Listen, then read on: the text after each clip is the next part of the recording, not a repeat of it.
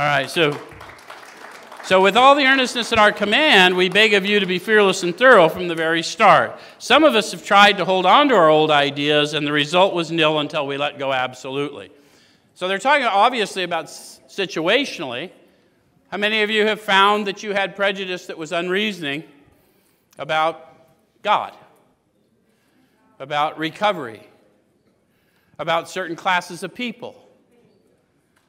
How many of you have since learned that you knew nothing about God or recovery or certain types of people, and you started confronting that unreasoning prejudice and found out you had more in common than you had? Wasn't that freeing? Okay. So it says, remember that we deal with alcohol, cunning, baffling, powerful. Without help, it's too much for us. But there is one who has all power. That one is? There you go. I love it. You guys are on it, man. So if you haven't been here before, we got to think. Because not everybody comes here in the same, they're not as comfortable with the word God, but everyone's comfortable with the word power. And they're interchangeable to us because our God is a God of power. Yes? He restored me from a deplorable human state.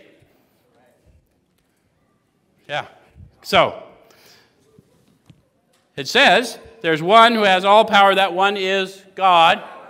May you find him now. Where are we going looking? I'm getting myself ready in meditation to ask in prayer for something I sincerely want, which is a better relationship with the power to live within me. Does that make sense? And they're encouraging me to get into this preparation because I'm going to have to, they're going to tell us in another chapter, it's actually behind here, that we learned we had to fully concede to our innermost self that we were alcoholic. This is the first step in recovery. I cannot fully concede to my innermost self based on a lie. So if I don't understand that I am seeking power that's going to present to me as power, peace, happiness, sense of direction, it's going to be a liberating power. It's going to be a source of ease and comfort in the world without going out in the world to get it. If I don't know that, I may not be empowered to move forward. Does it make sense? Okay.